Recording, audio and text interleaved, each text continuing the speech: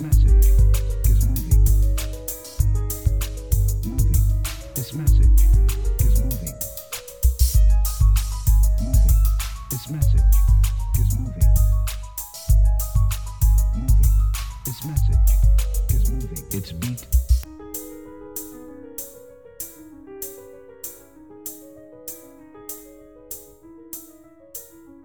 All right, everybody. Thank you for tuning in to another episode of The Message is Moving. It's your boy, Rock Boy, and I definitely want to appreciate all the listeners that was basically able to share and take in information from my first episode, The Generation Curse of the Uneducated Vote, with Ashley Smith Willis.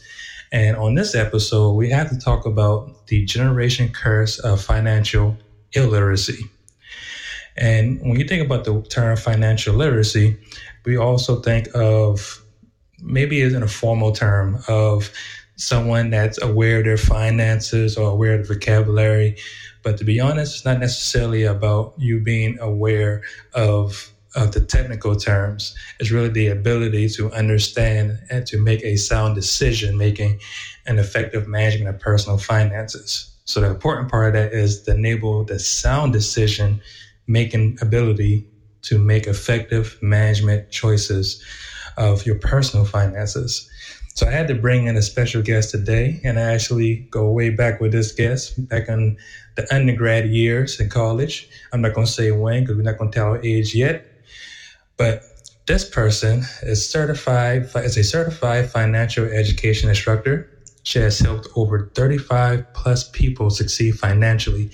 She specializes in saving, debt elimination, credit, and resumes. And she has a book out right now called No Thanks, I'm on a Budget.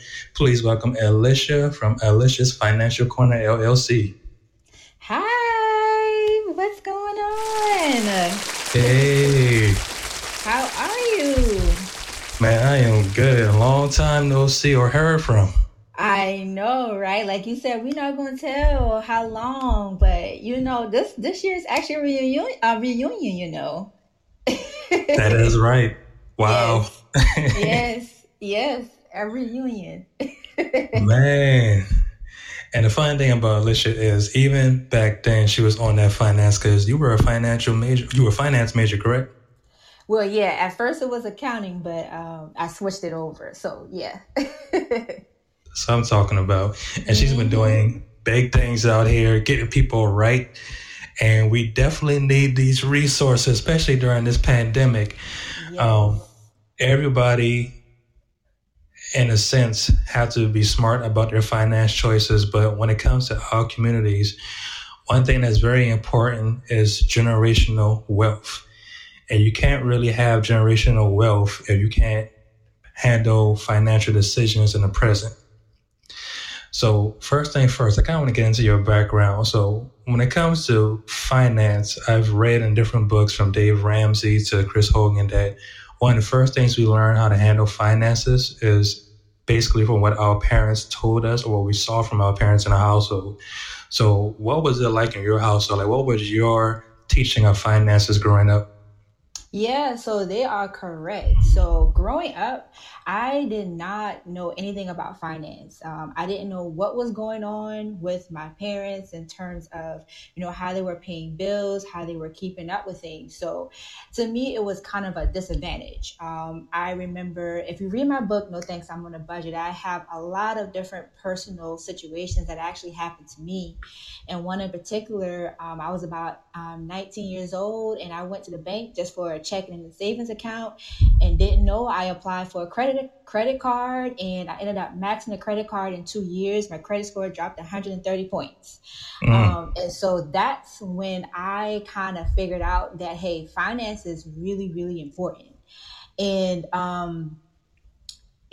just being in college as well, I ended up switching my major over to finance. And this was during the time where the housing bubble happened and everything. And I was seeing that a lot of people were going through financial stress and, just doing presentations about it. And I said, I need to make sure, for one, I'm only 20 years old and my credit score is already down 130 points, right? I'm already starting off wrong. And for two, I knew that there was no one outside of schooling that was going to teach me. So it was like I had to kind of educate myself by reading books, by listening to YouTube videos, by Googling, in a sense, of different things. So yeah, that's kind of like how I grew up, not knowing.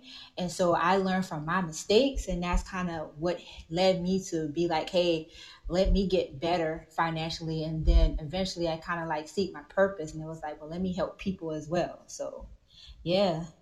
Mm. And it's funny you say that, because nothing will be a better teacher than the real world and real failures, right? And when you think about it, going into college, we were like 17 or 18 years old, signing an agreement for student loans, not fully knowing that that was a huge financial decision that a lot of us are still having to live with. Even during school with refund checks, there was a point, I don't know about you, but I thought that was kind of like free money. I'm like, okay, I go to school, I'm getting money, not knowing that's really money that's already owed to me. And I'm basically just adding on to the debt. So that's important that you said that, because a lot of us had firsthand experience, and it's not just college students, but just all the way around. And one of the things, even though it's a good resource to build credit, if you're not careful, a credit card can be also your weapon rather than an advantage. And Right. With the importance of a credit score, and I'll let you kind of go into that. What is beneficial of having a good credit score first and foremost? Okay, so what credit basically is. So there's this financial slogan that says cash is king, but credit is power. So many of us, like myself, I don't have the cash to go out and buy a house if I wanted to. I don't have the cash to go out and buy me a BMW if I wanted to right now. I'll probably fully deplete some things, but I don't have that cash to just flat out and go things. So because I don't have the cash, I can rely on what's my credit score. So my credit enables me to have the power to be able to go get these things. And so that's why it's imperative and it's very important to have a high credit score, know what your credit score is, and always maintain it and do things correctly, because it allows negotiating power, buying power, and it gives you the ability to buy the things that the people who have cash can buy. You can get the same things. So that's why credit is very important, and it's important to have.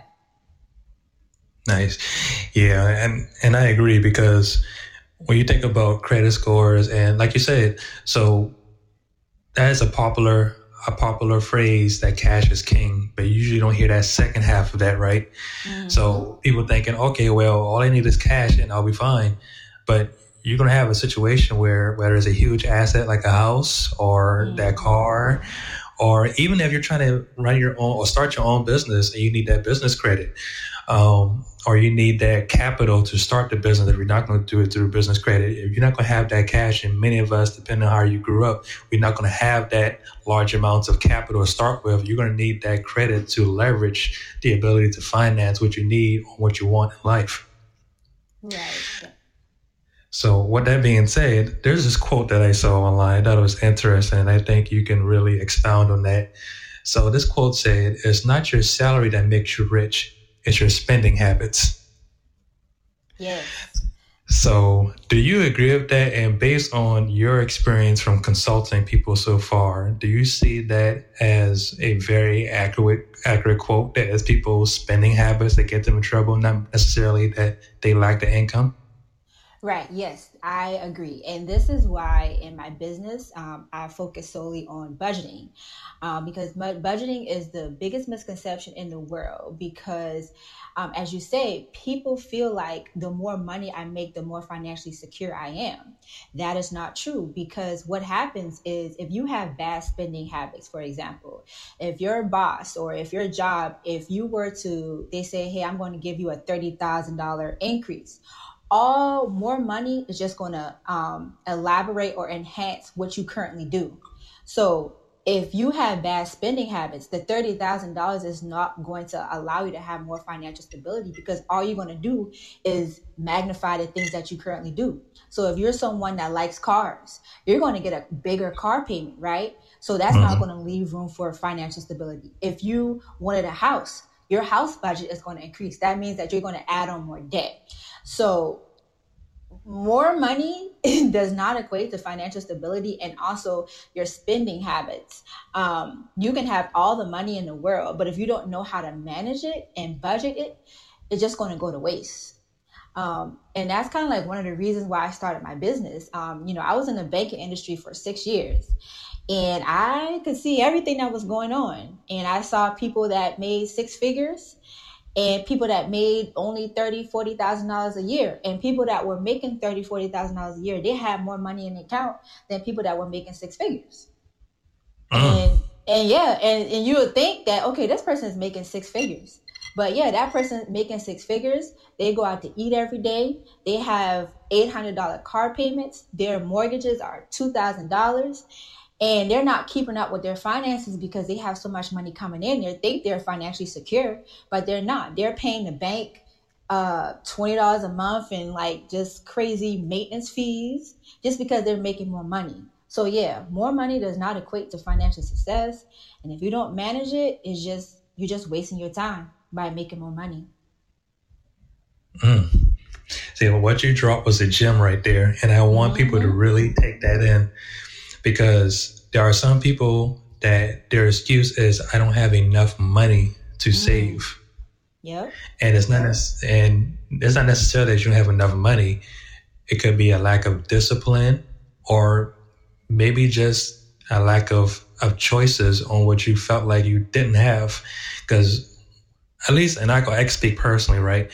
I came up in a background where if I felt like I needed more money, and I've been there before, like my first apartment out of college, and I'm making like $11 an hour, and I got a whole rent to worry about, and I just kind of went with what I knew, for what I saw from people around me.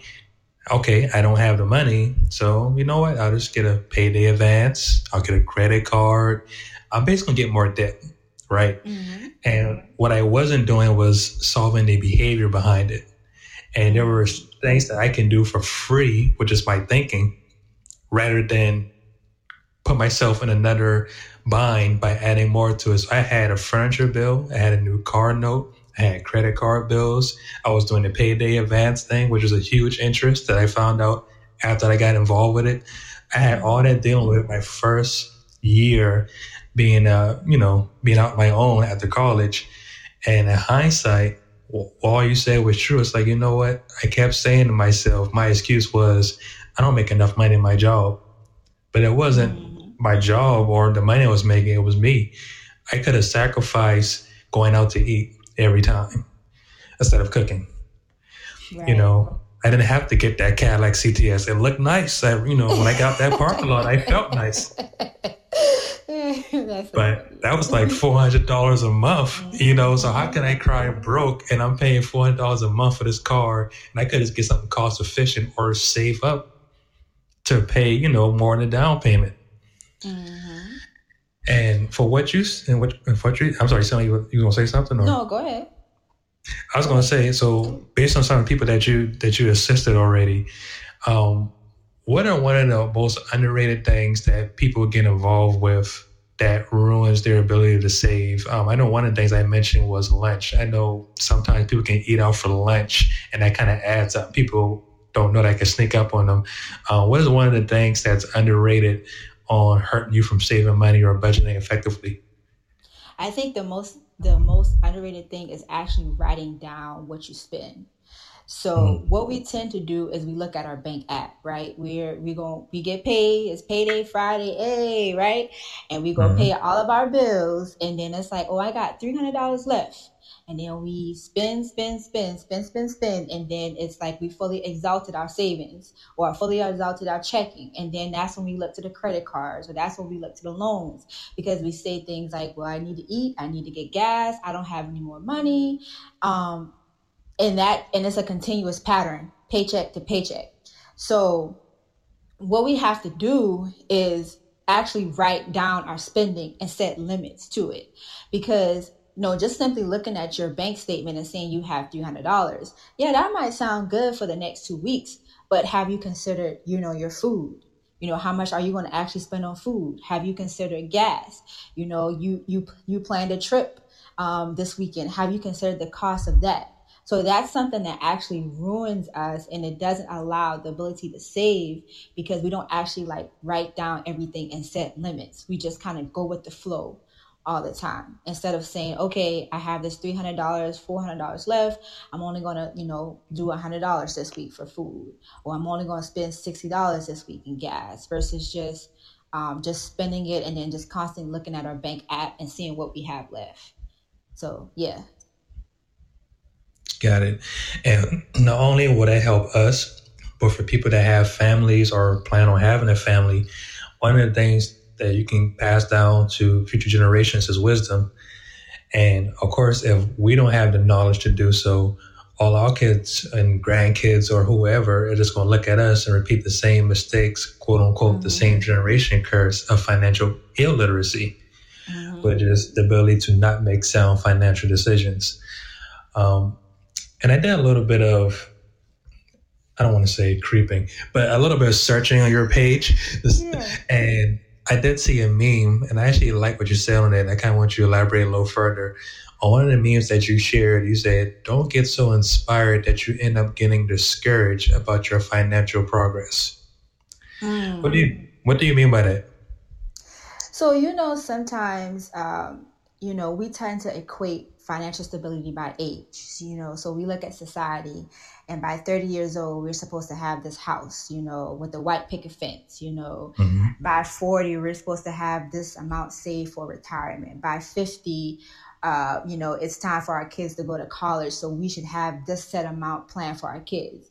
And sometimes we can get so inspired to do these things, but we may not actually, we try to make our long-term goals short-term goals, and then we end up being discouraged about what we're doing. So, like 30, like I said, about 30-year-olds, you're supposed to have a house at 30. But what if you're just now getting back on your feet? What if you're just now making the money that you realize that you're finally supposed to be making? You may not be able to get that house until the next 3 to 5 years, right? But you see everybody else and all your friends getting a house. And sometimes you get so inspired. You're like, okay, well, I know I planned for 3 to 5 years, but I'm going to get me a house next year.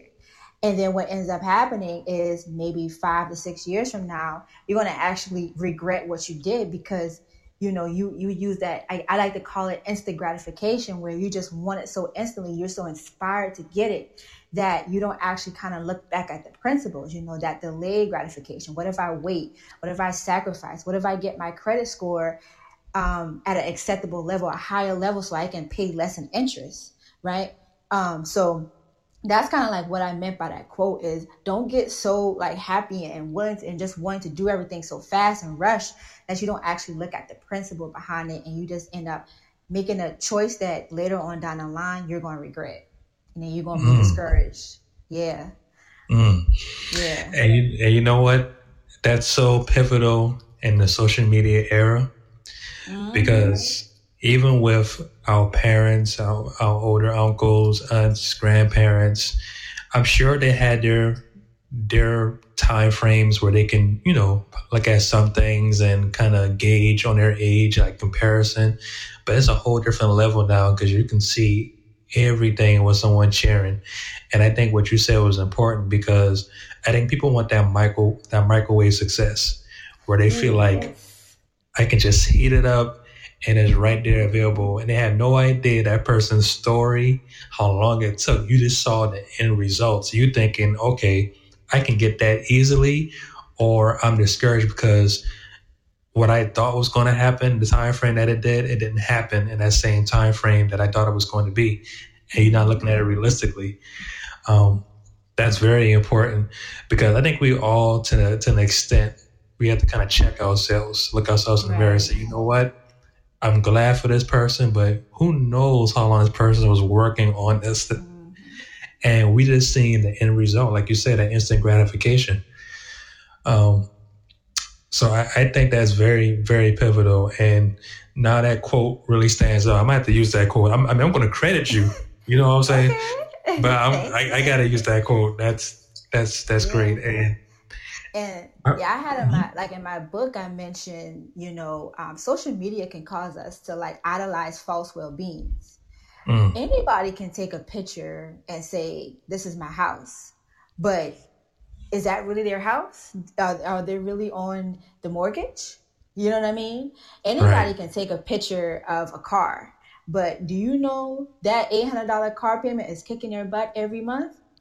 Do Mm-hmm. you know that they are 3 months behind and they're waiting for tax time so they can catch up?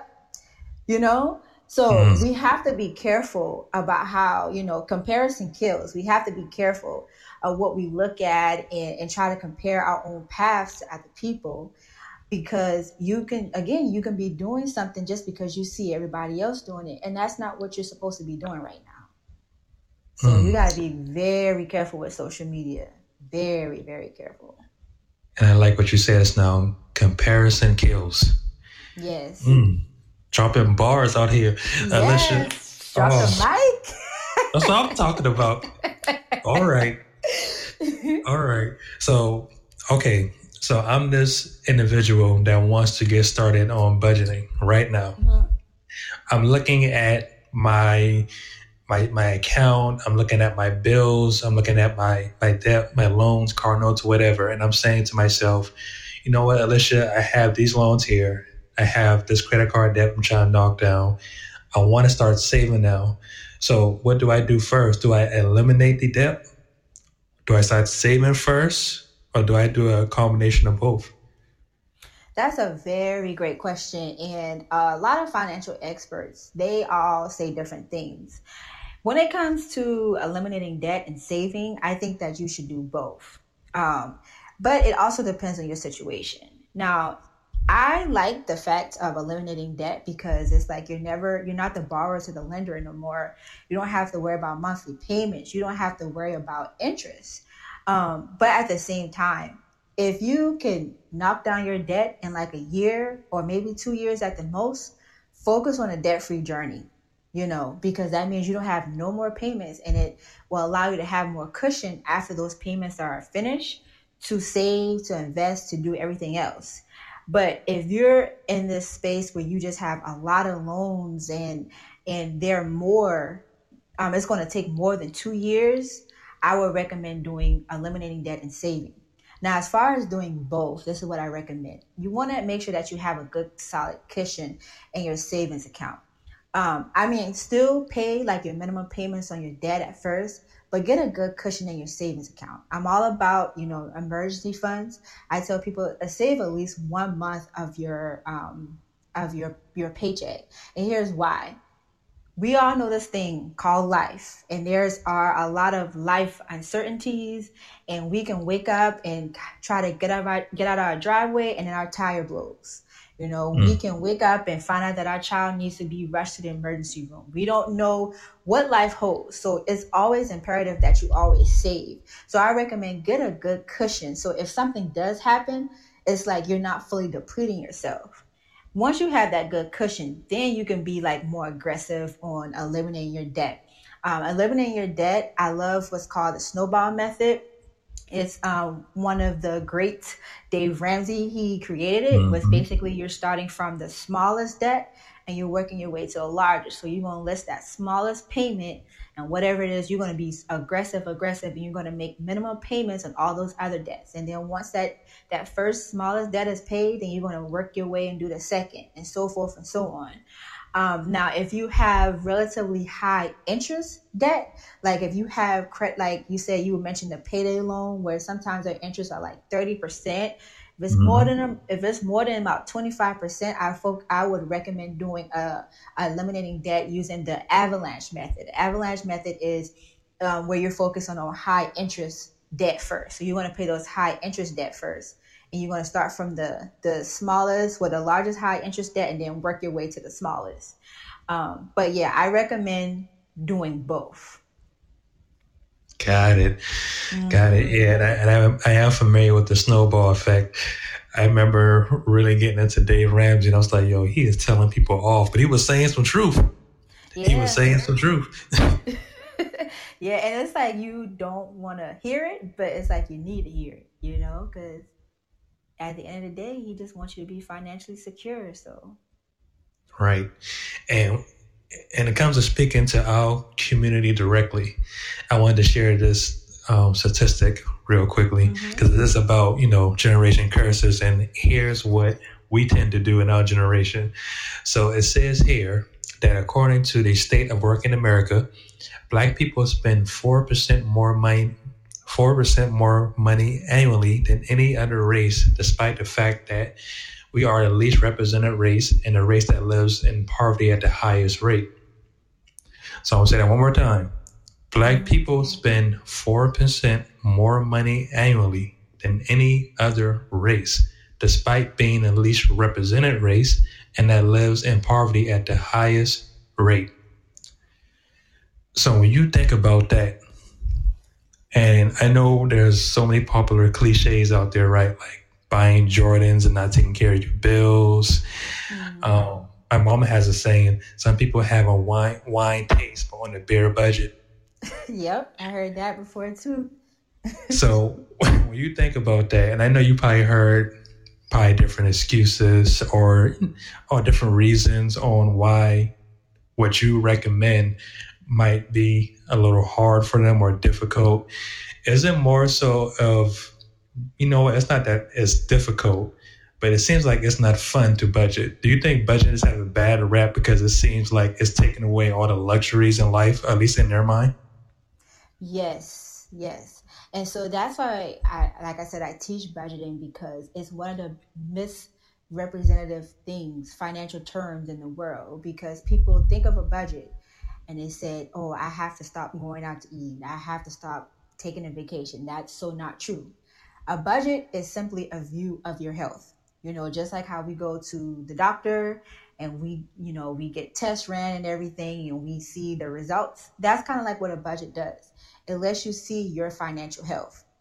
Now, based on what you see from your financial health with your budget, you can choose what you want to do with it. So if you're looking at your budget, your financial health, and it's saying that you don't have anything in your savings, then that's when you need to figure out a strategy so that you can save.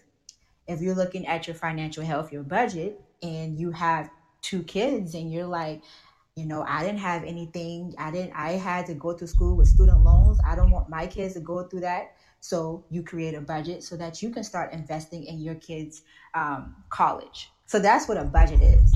You can still do the same things that you do, but you're just limiting what you do in your understanding, and you're organizing and prioritizing your money each month so that you can achieve the goals you want to do. So that's what a budget is. And I'm glad you broke that down because I think that's something that's inherited in a lot of us, which is the miseducation of it. Because the different things that I've heard was, we're always going to be in debt, so you might as well just live life. Oh, yes. And that sound very, at the time inspiring to do reckless decisions, but it doesn't really build generational wealth. And this is why we're always, even though we have huge spending power, we don't have huge saving power, and we have nothing to give to the next. And now you see so-and-so got an axe, and now you're on Judge Mathis because you use someone's credit to get a cable bill, and Oh God, yeah, and that's true. mm-hmm. Yeah. What I was gonna say, with that statistic, why we spend so much and we spend the way we do, I think it's really the education behind it, and I think it's really the way that we define financial success. As African Americans, I feel, well, at least like growing up in my community, we define financial success by what we have. So we have the bigger house, so we have the bigger car, if we're wearing the Jordans and the polo, that shows you that I have money, right? That's how we define it. Instead of other race may be like, I'm putting money into a savings account, I'm putting money in a 529 college plan for my kids, I'm investing. That shows financial stability. And it's the education behind it. I think that we have to get into the idea that we don't have to show what we have, right? And we need to focus on putting our money more towards assets, things that appreciate, meaning that things are going to be of value over time, versus liabilities, things that depreciate over time, meaning that those Jordans 10 years from now ain't going to be worth nothing.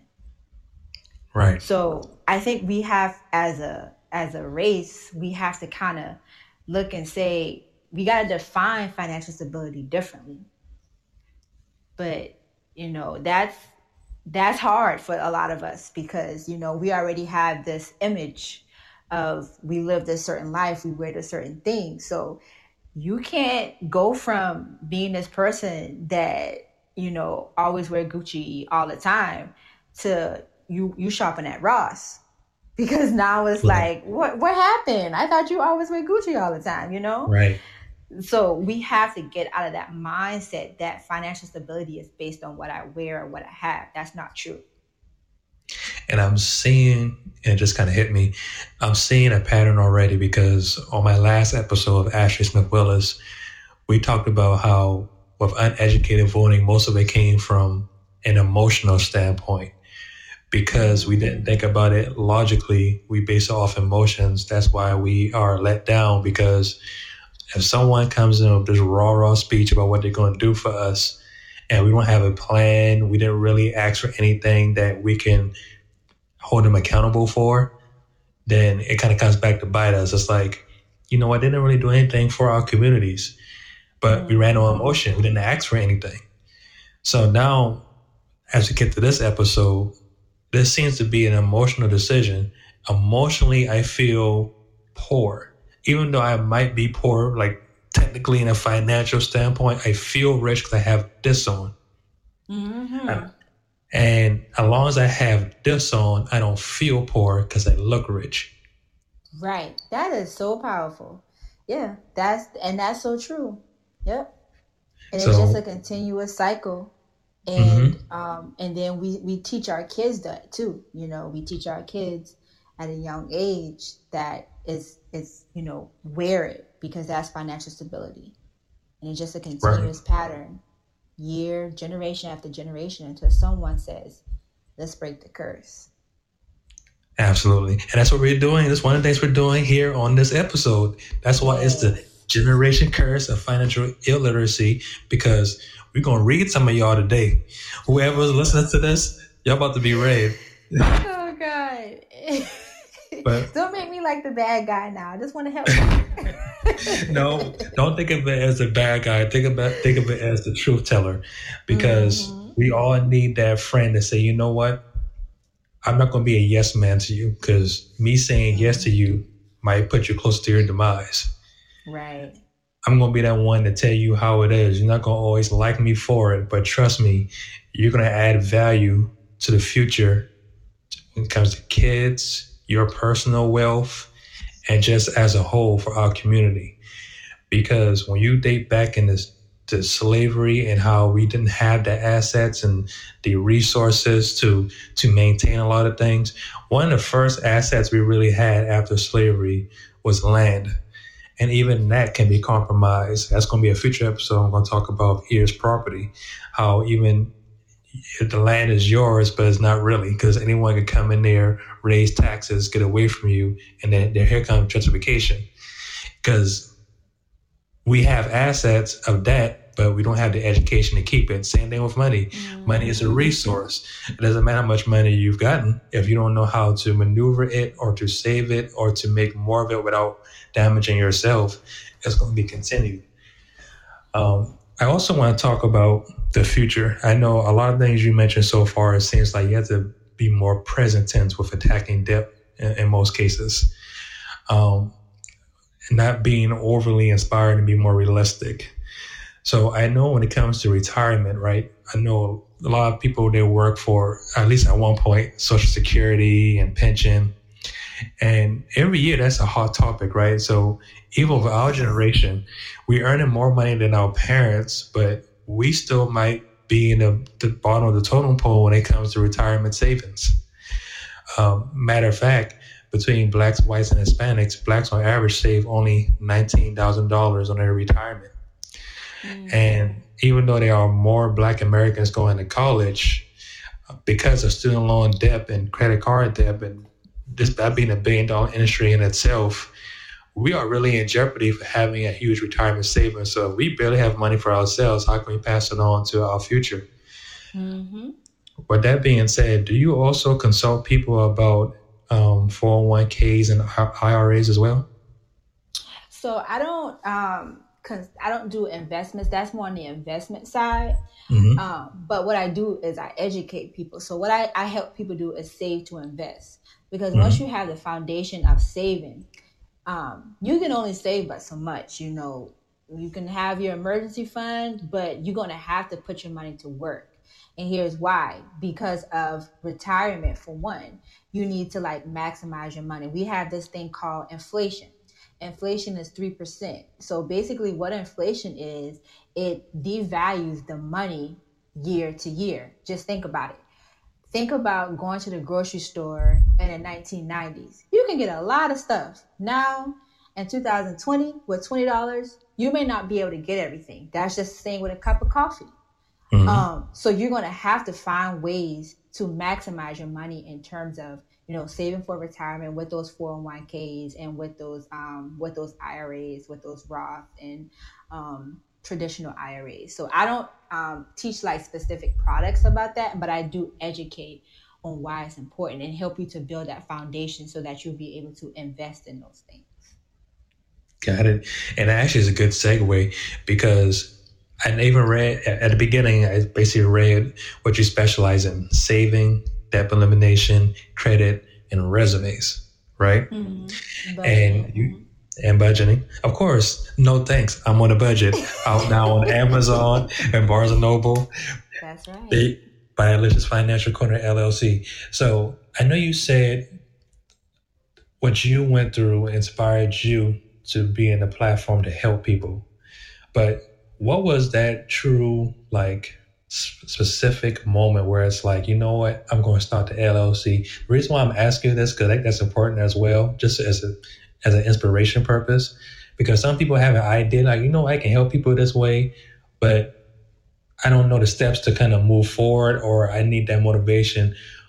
Did you had this conversation with yourself, or like, you know what, maybe I should do this, and do you kind of like just procrastinated on it a little bit? Because a lot of us, we went to school for whatever we went to school for, and then we fell by the wayside after college, right? We started doing something completely different, and we're still paying on something Mm-hmm. that we went to school for. So how did Alicia get from Alicia in the banking industry to Alicia's Financial Corner LLC? Like, what was that moment of truth, the epiphany that you had?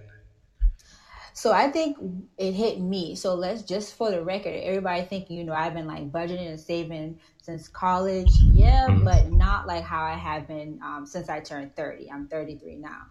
Mm-hmm. But it didn't hit me until 30 years old. 30 years old, I kind of looked at my life and I was like, man, I'm just like living like a mediocre life. And I wanted something different. You ever get like just sick and tired of being sick and tired of stuff? And I was just kind of tired of the same situations and same things happening. And so I kind of wanted a different way of life. I wanted to do something different. And so I discovered, purpose. And well, first I discovered, prosperity. And, I not so much like financial prosperity, but just like prosperity in terms of just happiness and joy and just living this life that like, you're happy in a sense. And it's like, I want to get to that place. And so to me, I was like, okay, what leads to prosperity? And I realized that it's, my purpose leads me to prosperity. And so like I went on a purpose journey at 30 where I kind of realized that the things that I've actually went through, being in the banking industry, although I was in the banking industry for 6 years, I struggled with it. I didn't like it. It was one particular job I was in for 4 years. And I always just questioned, why am I there? But now I look back and I realized that I was there because I was able to see what was going on. I was able to see the lack of financial literacy. I was able to see, how people treated their credit. And furthermore, I was able to help myself in terms of budgeting, savings, understanding my credit and all those things, and just understanding banking tactics. So it was then in that moment I realized, well, hey, I can use basically the things that I've been through and form it into a business. And so that's kind of how I went from just this, girl working in the banking industry to, hey, I want to help people with the things that I saw, and I want to, I live a life of prosperity. So that's how I went from that to Alicia's Financial Corner. Got it. Man, I knew you said to get too inspired, but I'm inspired right now. You know what I'm saying? Like, Well, hey, you got to, and even though you get so inspired, you need to set audacious goals, because if you just set a goals that are just you're going to achieve, it's not really good. So it's kind of good to like stretch yourself out a little bit, but don't stretch yourself out so much that it becomes unrealistic, or like I said, you end up trying to do something short term that was supposed to be long term. If you have this dream for this business, but maybe you need business credit and your credit is not an acceptable level, figure out a plan. It might take a year. You dream of this business, write out every day, how can I get my credit to this place?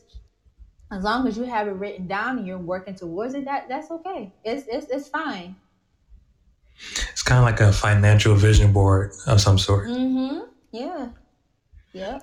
And especially now, I mean, I know things are kind of opening back up, but it's also another thing too is to understand what you have as an opportunity, no matter what the situation is, taking advantage of the climate.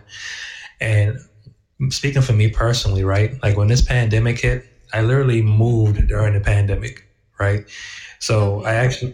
I'm in North Carolina and I'm in Raleigh, and Okay. I moved in March, right when the pandemic hit. So of course, if I knew this was going to happen, maybe I would delay that, but it is what it is. So here I am in a whole nother city with a pandemic. I think at the time it was still called an epidemic, but nevertheless, I saw this as an opportunity to really save and build my savings account, honestly, because I ended up getting a job that was work from home. So I'm not spending money on any gas. Mm-hmm. I really, I can always cook, but I really say, you know what? If I can save money on gas, I can save money on something else. So I really started cooking and not really going out. And it kind of forced people, not only me, but other people to really stay at home and to save money on other things. Now, of course, you have other vices, right? Some people start doing more online shopping, unfortunately. So they kind of cancel out everything they were trying to save. But I did take advantage of that. So right now in this climate of the pandemic, I know that things are opening back up and it's not as in a lockdown phase that as we were. But in the pandemic, with a lot of people, challenges may have been, I lost work, or maybe I had to take a job that wasn't paying as much as the one before. Um, I know that and you mentioned Dave Ramsey. One of the things he liked to say is save up to 6 months of an emergency funding. Do you have like a rule of thumb for that as well? Like, what's a good saving point? Or I guess that just depends on that person's expenses. Yeah, so I do believe in a 3 to 6 months, but I honestly the reason why they say 3 to 6 months, because in reality it takes 3 to 6 months if you were to lose your job. So that's the Mm-hmm. whole purpose of why it's important to save 3 to 6 months. For me, honestly, I say about 2 months and then focus, aggressively on eliminating debt, or whatever it is, like investing. Because I say this all the time to my clients, savings, puts your money to rest, but investing puts your money to work. So if you have 6 months of emergency fund that's just sitting there, like over time, it's not really doing anything. And then, like I said about inflation, over time, your money is depreciating, especially like, let's Mm-hmm. say if you had that 6 months, that money sitting there for 20 years, it's just depreciating. It's not doing anything, especially if you have money or things, other places. So I recommend, I would say like 3 months, keep like three to 4 months. But then after you have that 3 to 4 months, then, figure out some ways to capitalize on it, increase your 401k percentage, because you can't go wrong with a 401k. Yes, the economy goes up and down, but that's just what the economy does. The economy always going to go up and down, but your 401k is a long-term investment. So over time, like in March, we went through a stock market crash. Everybody's Mm-hmm. investments went down, but guess what? The stock market has been booming, especially since we have a new elected president. Like the day Mm-hmm. after, like the Dow Jones like soared, and today. the Dow Jones soared. So it's a long-term investment. So I would recommend just a solid about 3 to 4 months, and then kind of look for ways to invest it, because you don't want to just keep that just sitting in a savings account. But I mean, if you have it like where you just got a lot of money, because I've seen people, because the FDIC, which basically protects banks in the event if they were to go bankrupt, they can protect people's assets up to 250,000. So you Mm-hmm. have like millionaires that have 250,000 sitting in just in a regular savings account that's not making any money, but they have a lot of money elsewhere. Um, so I mean, if you have that much money, I would recommend that. But just like a regular person that's just trying to live day to day, I just recommend that 3 to 4 months. Mm. Yeah. I think that's a good point, because I think even in other factors in the industry, you notice that 3 month was being thrown around a lot. I know some mortgages, they did waive, or I don't know if they necessarily waive payments, but maybe they waived the interest for like 3 months. I know even my bank, Mm-hmm. for my car note, for 3 months I was able to, they say, hey, if you don't want to pay on that, we'll give you 3 months with a free relief. Mm-hmm.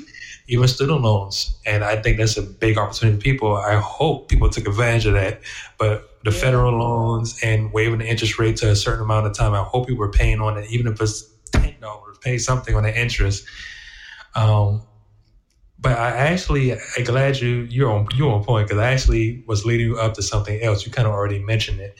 You said Okay. that the money being saved, you still want to find something to do with that money, because that money just sitting there. You just don't want to do nothing with that money.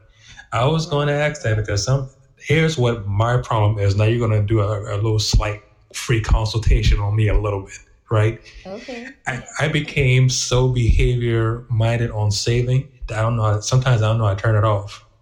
Like that actually was one of my issues. I switched my whole mentality to not spend, and I don't want to. I do invest, of course, but that took a while. So for someone like me who they did change and they now are saving money and are budgeting well, what can you tell that person who's now stuck on that level? Like all they want to do is save, save, save, but that money's not doing anything. What would you tell that person? And have you seen that happen, like in one of your clients or even you yourself, where you were so stuck on saving mode that you didn't know, you were scared to kind of spend almost? Yeah. So yeah, that was me. And that was my situation. Yeah. I actually kind of still struggle with that, because I like to call it like your money personality. And it's like, are you a spender? Are you a saver? Or are you a risk taker? And Mm, me, I am a saver. I'm going to save, save, save, but I don't like taking risks with my money. The stock market is risky. 401ks are risky. And, investing just in general is risky. So the thought of somebody taking $5,000 from me and trying to say, "Oh, we can turn it around," I don't really like that. mm, But what I tell people is that if you have the foundation, and that's why I say, I'm the one of the things that help you build the financial foundation. I help people build financial foundations, because essentially you can't budget and save your way to the top. You have to have that principle, but that's just the foundation, that's just the layer. So after you've built that, you're going to have to find ways to capitalize your money, because if you don't, it's just going to be sitting there. Like you said, inflation is going to be eating it up. So I know it's scary, but you have to kind of like do research. And a lot of financial analysts would tell you that building generational wealth is a slow process. Building wealth is a slow process, and again, we're on that instant gratification. Well, if I put $2,000 in the stock market, I'm gonna get $4,000. Unless you do like what's called day trading, that's a whole nother level of investing. I don't have any mm. knowledge on that. That's a whole nother level. Unless you can do that, kudos to you. But if you're trying to build generational wealth, it's a slow process. It is a slow process. Um, Right. yeah. So yeah, you're gonna have to eventually kind of steer over that way of wanting to take risks and just starting off small. Even if you just open that, like you said, that 401k and just put that $10 or just whatever, you're going to have to do that over time because you can't budget and save your way to the top. There you go. Scared money don't make no money. Yeah, there you go. There you go. And one of the books that I read, which is a very famous book anyway, which is Rich Dad, Poor Dad. One of the things he mentioned was you have to think of your money like your own employee. You know, don't work for the money. Let that money work for you. So even when you're sleeping, the money's still working for you. And one of the last things I want to ask about is, I know you mentioned writing down what I think is very important, right? Like that kind of like that financial vision board of some sort. One advantage that we have that maybe our parents and so forth didn't have is the resources of technology. So do you have any like apps that you particularly use to help you with budgeting or tracking down finances to make it easier to save? Do you have any apps to suggest or that you personally use? Well, I'm an old school girl, so I love writing on my good old pen, get a notebook, and expenses and income. I'm that old banker, so those little those registers. You remember those registers that the bank used to give people? Do I? My mom still use them, but go ahead. Okay, yeah, that's me. That's the type of person I am. And so I want people to know that there's no right or wrong way to budget. It's how you budget. So just because I do it just, paper and pad, and you may not prefer that, there's no wrong way to budget as long as you budget. But there are some apps. You have one that's recommended by Dave Ramsey. It's called Every Dollar. And you can use that app. You have Mint.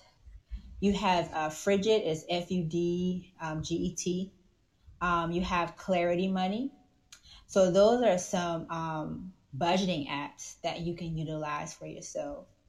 If you're starting to invest, like a beginner investor, I recommend like Robinhood, and also Acorns. Acorns is simply like you link to your bank account and you're investing your change. So anytime your change rounds up to $5, Acorns will invest it into your portfolio, and it's like you're basically investing just with change. So like if let's say you spend $1.50 at Starbucks, they're going to round your total out to $2. And until you get to that $5 mark, it'll credit it over, and then you're just basically investing that way. I love Acorn because it's like you're saving and you're not even realizing that you're saving. Right. And I like Robinhood because Robinhood is pretty basic, but don't get on Robinhood and just invest in things. Although I'm not educated to teach investments, what I can tell you is that do your research. Don't just follow, like you said, like what social media tells you, kind of do research. Look into different companies and look at their financial statements. I know a lot of people may not, have been in that accounting and financial world like we have, but you can still look at a balance sheet. You just go to any company, their investor relations, and you just click on balance sheet. Look and see how much, treat it like your personal account. Look at their cash reserves. Look at, how much they spend a year. If you see that they're spending more than they're earning, think of it yourself. Would you want to invest in me if I spend more than I earn? Look and see, their cash reserves. Do they have a lot of like an emergency fund? Would you want to invest in me if I didn't have an emergency fund? Just treat that personal like a business. So that's what I would recommend with Robinhood, with that app as well. But yeah, I just use those two apps, but I personally don't use the budgeting apps, just because I like to write things down because I like to erase. I'm that old school girl. I like to see There you go. Yeah. Is that wrong with that? We all got a little old school. We 80s babies. Some things you gotta keep, from way back. You gotta keep it going. But you definitely, Alicia is dropping gems here tonight, and time definitely goes by fast. We gotta have you in for a future episode if you don't mind, of course. Oh, Oh, yes, of course, most definitely. I love talking about finance. I love helping people, but more importantly, you know, I just think of it just in general. Like, we have to get to a place where we're, like you said, we don't say those terms. Like, I'm just robbing Peter to pay Paul. Mm-hmm. Things like that. We got to kind of, think and say, okay, maybe my mom didn't teach me that, but now technology has advanced. There's more tools. You can literally learn how to increase your credit score on YouTube. There's so many people out there giving free advice, and we just have to utilize the things and furthermore, just want to, I like how you said Rich Dad Poor Dad, because that was one of the books that I read at 30, which made me want to change my mindset, because I was living the life of the poor dad, where it's just like, hey, I'm just working to pay bills and that's it, Right. and I'm going, even though I still have my 9 to 5, but it's just like, I'm just going to work for my employer all the time. I'm not going to have no business. But then that book, kind of changed my perspective. And then you just see how, how all these big businesses in general, like they don't pay no taxes. And I'm sitting here paying taxes. So it's like, Right. hey, I need to learn the game too. So, we got to, change our mindset and just be wanting to just do better in general. So, yeah. Mm. So, in closing, I want to leave our listeners with this. If wealth can talk, can you hold a conversation? Mm. There are resources out there to build your vocabulary to understand the language of finance. And one individual who is fluent in that language is my guest, Alicia. So, Alicia, can you please tell people how can they reach you on social media and the platforms that your book is available in? Yes, so I definitely want everyone to purchase my book, No Thanks, I'm on a Budget. It's going to get you right for 2021. I know we all said throw 2020 in the trash, but we're not going to do that for 2021, right? We're going to get our finances together. So you Mm-hmm. can go to Amazon.com. It's called No Thanks, I'm on a Budget. It is also available through Barnes & Noble's, their online store as well. My social media platform, I am Alicia's Financial Corner. So you can find me on Facebook, Alicia's Financial Corner. I have a group page where I post a lot of funny financial things. I try to get people inactive just to kind of make finance fun, because sometimes people think finance is boring. It really is not really. You can make it fun. Then I also have my regular business page on Facebook. And then, of course, Instagram is Alicia's Financial Corner. And I look There forward to you helping you all financially. All right. Hey, I threw her the alley oop, but she was able to dunk it tonight. Alicia, we definitely appreciate that. Um, Yes, thank you for having me. This was nice. no, not a problem. We will have you again, and this episode will be dropping soon. Another episode in the books where the message is moving. We breaking generation curses every day on here. We're breaking the cycle. Until next time, I'll see y'all later. Moving. This message is moving. Moving. This message is moving. Moving. This message is moving. It's beat